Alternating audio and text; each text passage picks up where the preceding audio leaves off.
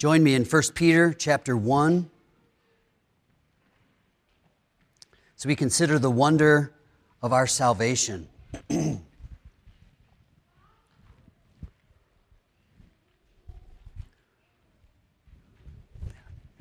you. Verses 10 through 12, a short paragraph following that opening introduction of Peter about a living hope. We are born again, he says. We have a heavenly inheritance. We are kept through faith. We have received salvation. Naturally, that kind of introductory language should lead us to action. And we'll get there, Lord willing, next week when we look at verse 13 that begins with therefore. Because of all of this that we have in Christ, in our salvation, here's how we should live. But for now, Peter just can't continue without this brief aside about our salvation. These verses have been called a sanctified footnote. Sanctified because if we say it's a footnote, it makes it sound like it wasn't important enough to be in the text and was put down at the bottom. And that's not what we're saying. We're saying it's so important that he interrupts the train of thought to show us, listen, are you thinking with me, Peter says. Are you thinking with me? I'm talking about salvation. And so he even begins, verse 10, the paragraph with those words, concerning this salvation. He had just mentioned it, the salvation of your souls at the end of verse 9. And concerning this salvation, the prophets who prophesied about the grace that was to be yours searched and inquired carefully, inquiring what person or time the Spirit of Christ in them was indicating when he predicted the sufferings of Christ and the subsequent glories. It was revealed to them that they were not serving themselves, but you in the things that have now been announced to you through those who preach the good news to you by the Holy Spirit sent from heaven, things into which angels long to look. Some of you may remember the old song. I can only remember the last phrase. Angels never knew the joy that our salvation brings. That's where this comes from, this idea of angels peering into salvation that was preached to you by the Holy Spirit that was sent from heaven, which the prophets of old talked about, and they knew they were talking to you, not just to themselves. And all of this is rooted in this grace that they were talking about when they predicted salvation through the coming Messiah. Peter wants us to take a moment to wonder at our great salvation. So we want to do what these verses intended for us to do. That's our big idea for today. We must rekindle the wonder of our salvation. Now that's borrowed language from the psalmist when David cries out, "Restore to me the joy of my salvation." Remind me when I get into the ruts and routines of life. Remind me when I fall again in sin and confess and repent. Remind me again of the joy that is mine, knowing that heaven is secure because I'm trusting in the righteousness of Christ to be counted righteous enough to enter heaven. Christ is my hope. Bring back the wonder and the joy of my salvation. Peter makes 5 observations about our salvation that should spark wonder. Maybe some of them will resonate with you more than others, but they're all here for us to see in this little aside. Peter's announced our salvation, our inheritance, and he's going to tell us how to live if we're truly saved. But in between, he says, just take a moment and wonder that you're saved from your sin, that you've been rescued. First observation that should spark wonder. Our salvation is a story throughout the whole Bible. When Peter writes concerning this salvation, he starts in the Old Testament and tells us they talked about this. They pictured this. They described this. They lived out imagery about this. And yes, one day the Holy Spirit was sent from heaven at Pentecost, and it was clearly preached, all the details. But from Old to New Testaments, from Genesis to Revelation, there's this story of God getting glory for His name in the salvation of His people. Salvation isn't a fresh concept created in the New Testament. Like there's Old Testament law and all that stuff, and then, now there's Jesus and grace and salvation. No, there's always been one plan, God's provision of salvation by His grace. And for a while it was a mystery until it was revealed clearly to us. And the Word took on flesh and actually dwelt among us so that we could behold the glory of God in rescuing us. The story of salvation is all through the Bible because ultimately it's the story of our rescuer, Jesus. This is a book about Jesus, and He is our Savior. And we see this all through the Scriptures. It's the story of the promised seed of the woman that would crush the serpent's head. That's a story about our salvation that Peter wants us to wonder about. So if you want to wonder where your testimony begins the next time you're asked to share about how God brought you to faith, say, well, it began a long, long time ago in the Garden of Eden when Adam and Eve sinned and God was unfolding what the curse of sin would look like, but tucked away in there was this promise that the seed of the woman would crush the serpent's head in a conflict. That's where my salvation began. So when I was saved somewhere in the mid-70s there as a youngster, that story had a beginning, and it's the same story that you've read in your Bible, and it began with the seed of the woman that would crush the serpent's head.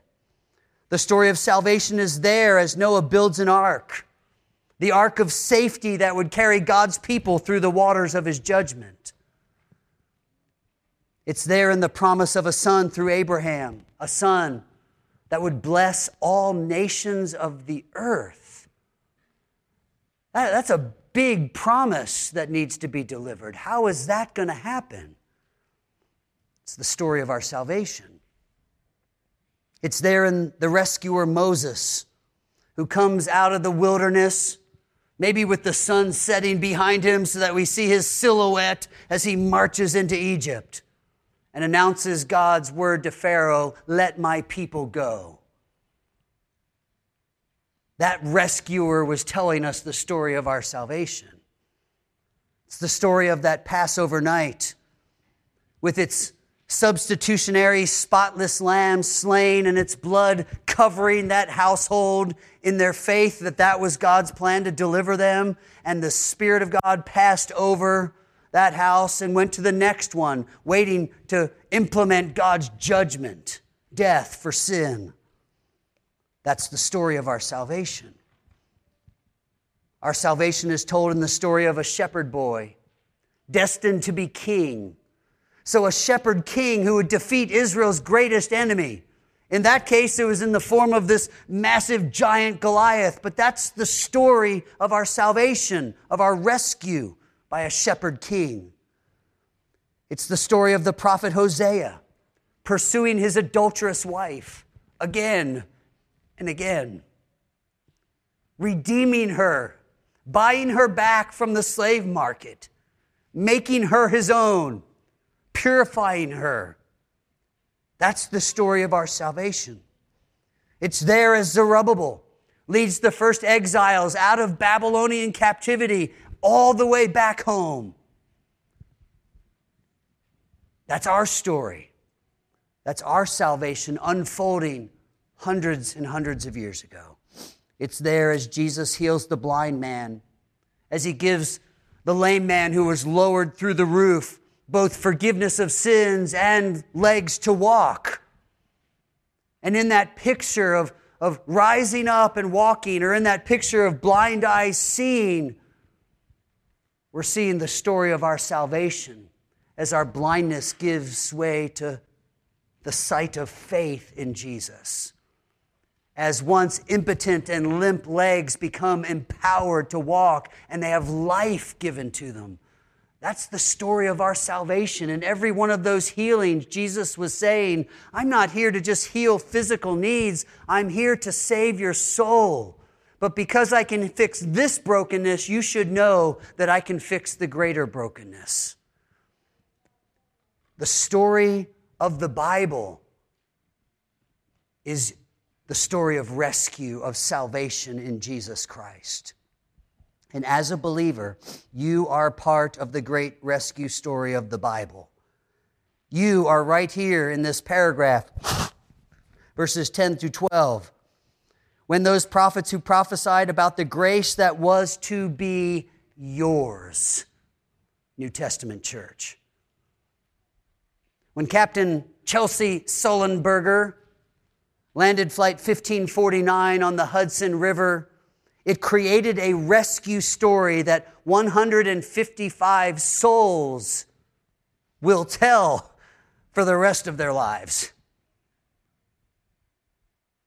So it is with our salvation. And I am quite sure that we would be quicker to tell our story of standing on the wing of a plane in the Hudson River more quickly than we tell the story of an inheritance that we have in heaven because Jesus rescued us. Peter rightly says, let's take a break here and just step back and wonder at our salvation. You can't open the Bible and read it without thinking that this is steering us towards the rescuer Jesus, the wonder of our salvation. Second, be moved to wonder when you realize that our salvation is a study by the prophets. The prophets, it says, searched and inquired carefully, inquiring what person or time the Spirit of Christ in them was indicating. They wanted to know the fullness of the things that they were saying. Now, we know this from the following verse. It was revealed to them that they were serving not themselves, but you. The greatest good of their message wasn't just for the people they were speaking to, but ultimately for the time when the full mystery would be revealed. In a sense, there was a healthy frustration with living in the Old Testament, knowing that they were going through the rituals of animal sacrifices to atone for sin. But that wasn't the end. It wasn't the real solution. They were doing what God wanted them to do, make no mistake, and God's grace was in that their sin could be atoned for the time. But every animal slain was pointing us toward that moment when the precious blood of Christ would cleanse us from all sin, as we heard earlier in 1 John. So they searched and inquired carefully. They longed to know more of the details. Now, make no mistake, they knew about grace. Verse 10, they prophesied about the grace that was to be yours. So don't be confused. Don't think New Testament saints are saved by grace and somehow Old Testament saints by keeping the law or something. No, they understood it was by grace that God has a people for His name.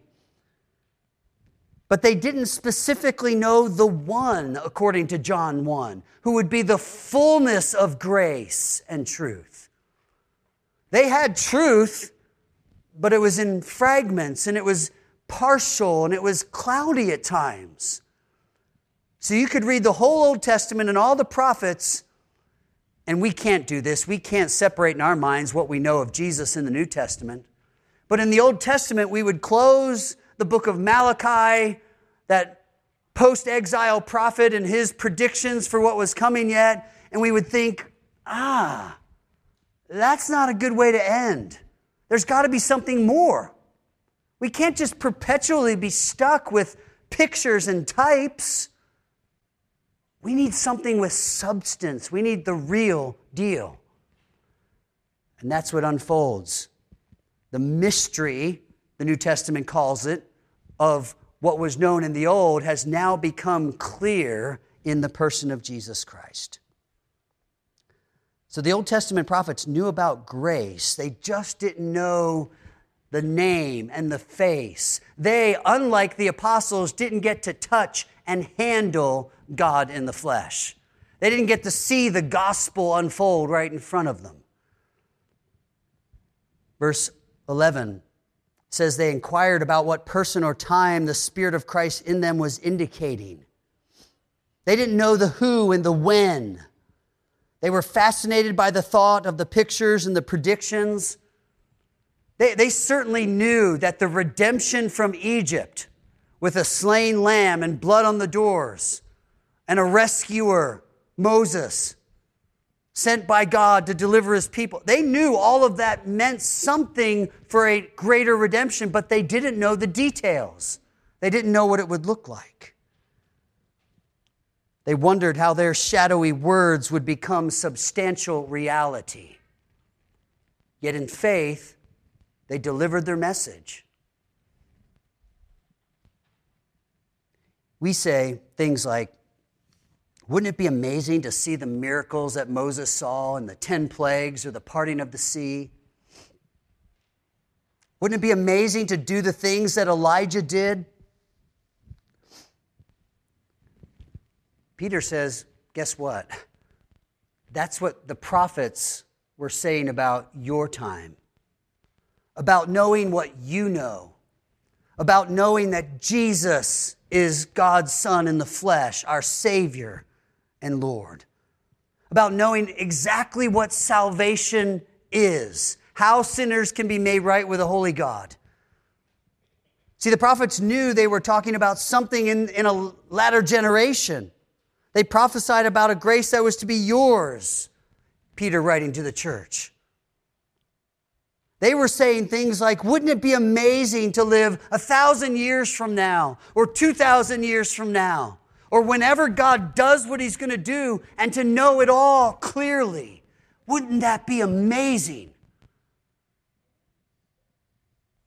To know exactly how the mercy of God would unfold for sinners. It should be a wonder to us, Peter says, that the greatest saints that you know in the Old Testament envied you for what you would know so clearly. So we cannot think lightly of our salvation. We cannot wake up on Sundays and think the routine of church. We have to think every Sunday, the dawn of resurrection morning, Christ is risen. Does that make a difference in my life? The prophets of old would love to sit in your shoes. They would give up calling down fire from heaven. They would give up dropping a rod and watching it turn into a snake. They would give up all their healings of making axe heads float and bringing little kids back from the dead like they did. They'd give up any of that to be able to just treasure a person of Jesus as Savior. And to know, look at the fullness of mercy. Look how an old rugged cross could be a picture of judgment and yet mercy. What appears to be tragic defeat at the hands of the Romans and yet its ultimate victory in the providence of God. They would love to see all that. And they had to just wait in faith for what God was going to do. We don't wait for any knowledge. Oh, we wait for the return of Christ and want to dispute, is it premillennial, postmillennial, or amillennial? So I guess we have a few questions, but not really the same. We have this New Testament that unfolds the person and the work of Jesus Christ. We cannot neglect the wonder of our salvation. A third observation to spark wonder, to rekindle the joy of our salvation.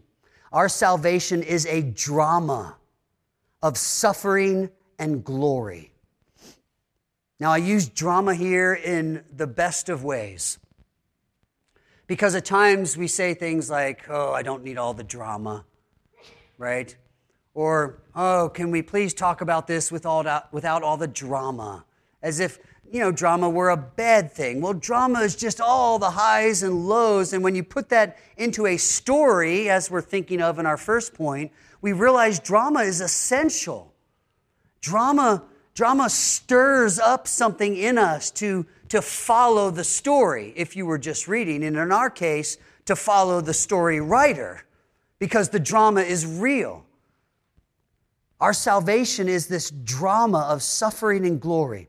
Verse 11 says, these prophets were inquiring about what person or time the Spirit of Christ in them was indicating when he predicted, that's the Spirit of Christ, when he, through the prophets, predicted the sufferings of Christ and the subsequent glories. So there's drama. Somehow this story isn't going to be all happy. There's going to be tension and conflict, which in story writing leads us to the climax. The story builds and the tension and how's this going to work? And then suddenly we're in this huge dilemma, the crisis, the conflict. And yet the prophets predicted not only something of that suffering, that conflict, but also subsequent glory. They knew that the story ended well. They just didn't know how it was going to get there. Suddenly that makes sense for Peter writing to us as pilgrims who know the story ends well, but even in our short lifetime, we're not sure how to get there. We're not sure what this is going to look like. But our theme is we're going to follow Jesus Christ in the face of hostility, steadied by grace. We know the story ends well. Subsequent glory. We don't know when exactly, and we don't know how it's all going to look between now and then, but we know there's grace. This is the drama of the story. Suffering and glory. Who doesn't love a good drama? You've watched a movie and thought, they owe me an hour and a half. Like, that was horrible. I thought that was going to end better. It started good. You've watched football games where second halves went by and you thought, they owe me an hour and a whole lot of other things for what they just did. We love drama, whether it's the whodunit murder mystery, whether it's the great comeback with 16 seconds left, or whether it's the unexpected romance that ends up working out. Drama appeals to us. So read the story of salvation in this progression of sufferings and glory and see it in all of its drama. Our story of salvation unfolds great suffering. We're rescued from suffering, by suffering, and for our pilgrim lives, to suffering. So we can't get away from the suffering. But the highlight there is what Peter will say later in his letter, that Christ suffered for us, the just for the unjust, that he might bring us to God. So our salvation is rooted in the drama of suffering. You could read Isaiah 53. It's not unfamiliar to you, but it unfolds what the prophet calls the suffering servant, the one Jehovah would send, the Messiah. And yet his rule would be established not by force, but by his suffering. He would somehow earn glory. 1 Peter 2, by his wounds you have been healed, quoting Isaiah 53. But our story isn't only about suffering. Out of that suffering emerges the theme of glory. When you read Isaiah 53, we read through his suffering. We read how the Father was pleased to crush him, how the Father turns away from that sight of his judgment poured out on Christ, but then how that suffering servant is exalted to glory. And Peter's message is, if we follow Christ in his suffering, we too will follow him in his glory. We know where we're headed, to our heavenly inheritance. It's kept there for us. And we are kept by God for that inheritance. So we know we taste glory in the end. That's where we will be. Salvation is the story of suffering and glory. Did you hear in Luke 24 what Jesus said to the two disciples on the road to Emmaus, who were stewing about the bits and pieces of knowledge they have? They thought they understood this. They thought he was a prophet, thought he was going to establish a kingdom. Now he's dead, but maybe he's risen. The tomb was empty. We don't know. And Jesus' words to them are, "O foolish ones and slow of heart to believe all that the prophets have spoken." What is all that the prophets have spoken? Here's how Jesus summarized it. Was it not necessary that the Messiah should suffer these things and enter his glory? That's what he told them the prophets said. And in case they didn't believe him, I suppose, the text says, and beginning with Moses and all the prophets, he interpreted to them all the scriptures, the things concerning himself. Like we rehearsed all those stories that told the story of our rescuer, Jesus, so Jesus walked with those two disciples and told them all those Old Testament stories that were really summed up as the drama of suffering and glory. It's the story of our salvation. This beautiful story with all of the drama, suffering and seeming defeat, then glory and ultimate victory. That drama of the moment was captured by the songwriter when he wrote, "There's a line that's been drawn through the ages. On that line stands an old rugged cross. On that cross, a battle is raging for the gain of man's soul or its loss. On one side march the forces of evil, all the demons and devils of hell. On the other, the angels of glory. And they meet on Golgotha's hill. The earth shakes with the force of the conflict, and the sun refuses to shine. For there hangs God's Son in the balance. And then, through the darkness, he cries, 'It is finished.' And we hit the climax of suffering, and the doors swing open to glory. The battle is over. It is finished. There'll be no more war. It is finished. The end of the conflict. It is finished. Jesus is Lord. What a story. What drama. What wonder that God, in that moment, remedied our sin. Peter says, stop. Stop and wonder at so great a salvation. Number 4. Our salvation is a revelation from the Holy Spirit. Peter does not neglect the doctrine of the Holy Spirit in unfolding this story of salvation. He says it was the Spirit of Christ in the Old Testament prophets. Look at verse 11. Inquiring what person or time the Spirit of Christ in them was indicating when he predicted the sufferings of Christ and the subsequent glories. The Spirit of Christ was predicting the suffering of Christ. The pre-existent Messiah, eternal, one with the Father from eternity past, knowing that he would suffer and be glorified, and knowing that in that suffering he would be seeking the lost sheep.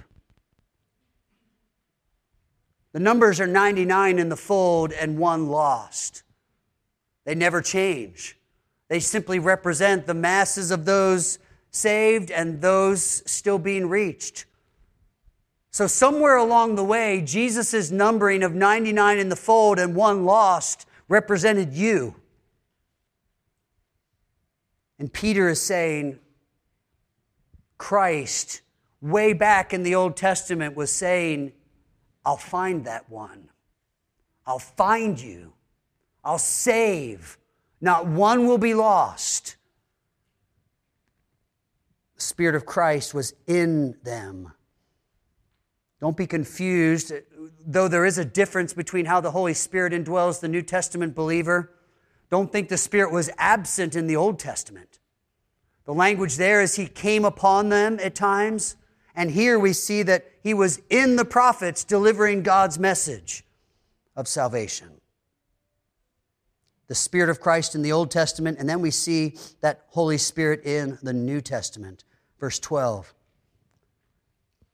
It was revealed to these prophets that they were preaching a message that would ultimately be best realized by the New Testament church with all the details that they would have of Jesus Christ.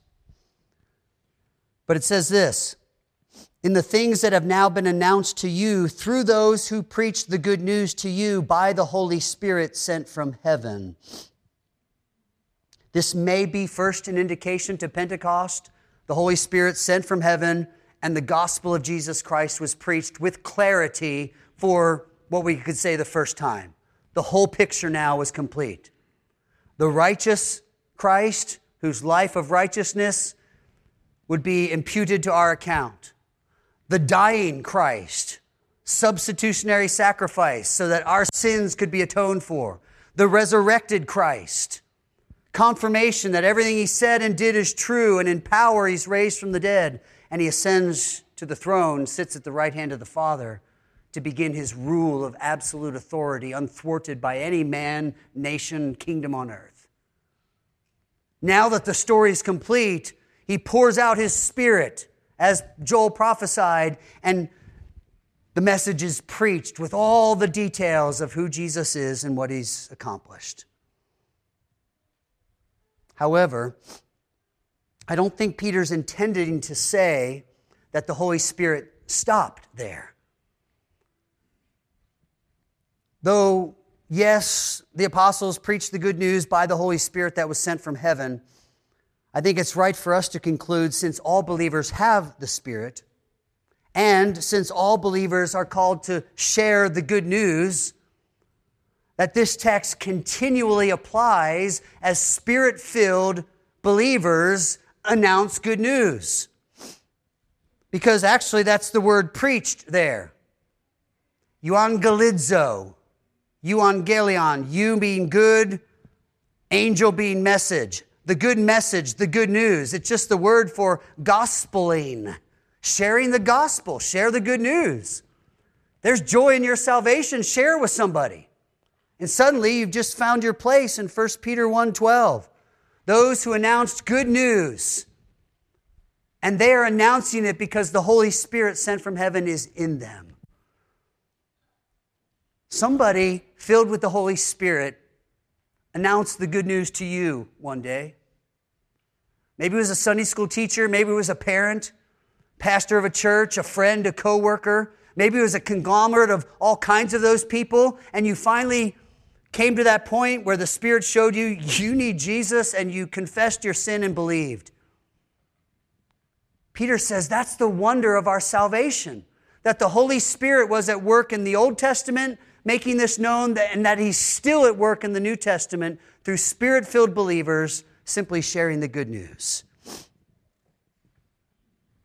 You should wonder at your salvation because the Holy Spirit of God for thousands of years has been revealing the good news of God's salvation, and He did it to you.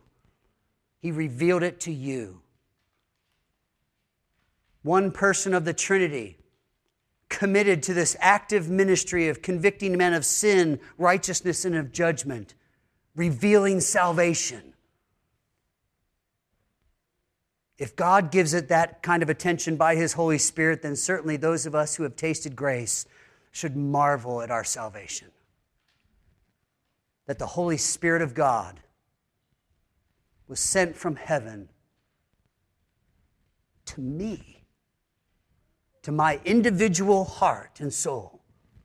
The Spirit put His hands on that and brought it life and showed it the truth. That's why we should wonder at our salvation. It's that personal. Finally, wonder that our salvation is a mystery to the angels. It says these are things into which angels long to look. Long. It's the word for lust. Now, we have a connotation of lust that's more negative. We usually think of it as desiring the wrong things. But you could lust for Thanksgiving dinner in the sense of a strong desire. That's what it means. You can't wait. Hey, when are we going to eat? When are we going to eat? Who's bringing the mashed potatoes? You long for it with a strong desire. You promise your family a vacation, and that morning when you're supposed to wake up early, it's amazing how the kids can't wake up early for anything else with responsibility, right? The rest of the year. And then they're up for a vacation or Christmas morning. They're wide awake. Why? Because they can't wait. There's a strong desire. That's the word here. Things into which angels long. They desire to look. And this word look isn't the word for see. It's a word to closely examine, because the root of the word is to stoop or to bend over to get a closer look. Fascinatingly, it's used 3 times in the resurrection account. John's the first one. He runs faster than Peter, stands outside the tomb, and it says he stooped and looked. That's our word. Peter catches up to him, doesn't have the reservations that John does. We know Peter barges right into the tomb, and it says he stooped and looked. And then shortly after that, Mary comes in quiet solitude into the garden, sees the tomb empty, stoops and looks. Get a little closer to really see it. The angels, with this strong desire to better understand it, are examining it. Picture a lab-coated scientist, bending over and looking into that microscope, trying to get the closer look, studying. They just can't grasp the fullness of the wonder.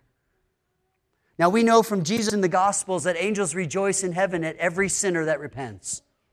They know something of how this is working. They see sinful man, and they see some of them rescued by their commander-in-chief.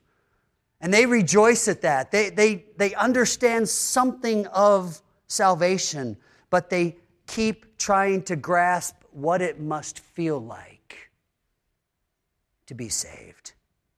Having not encountered saving grace in the way that fallen sinners have, they are left for eternity to marvel at the mystery of salvation. So if the angels of heaven, who fully realize God's holiness better than you and I, are wondering how a sinner like you or a sinner like me could be welcomed into heaven, then perhaps we should do a bit more wondering ourselves. Realize the answer is amazing grace that saved a wretch like me. It's the wondering of worship, the wondering of thanksgiving, the wondering of praise that I'm not convinced even heaven will help with. I think we'll always marvel at the Lamb slain from the foundation of the world for all who believe. Songwriter said, "Oh, the wonder of it all. The wonder of it all, just to think that what? That God loves me." Peter says we'll talk about holiness that should flow from a life of salvation, but first, you've got to stop and just wonder that God loves you. Let's pray. Thank you, Father, for your word. By it, would you lead us to wonder and to worship? We pray in Jesus' name. Amen.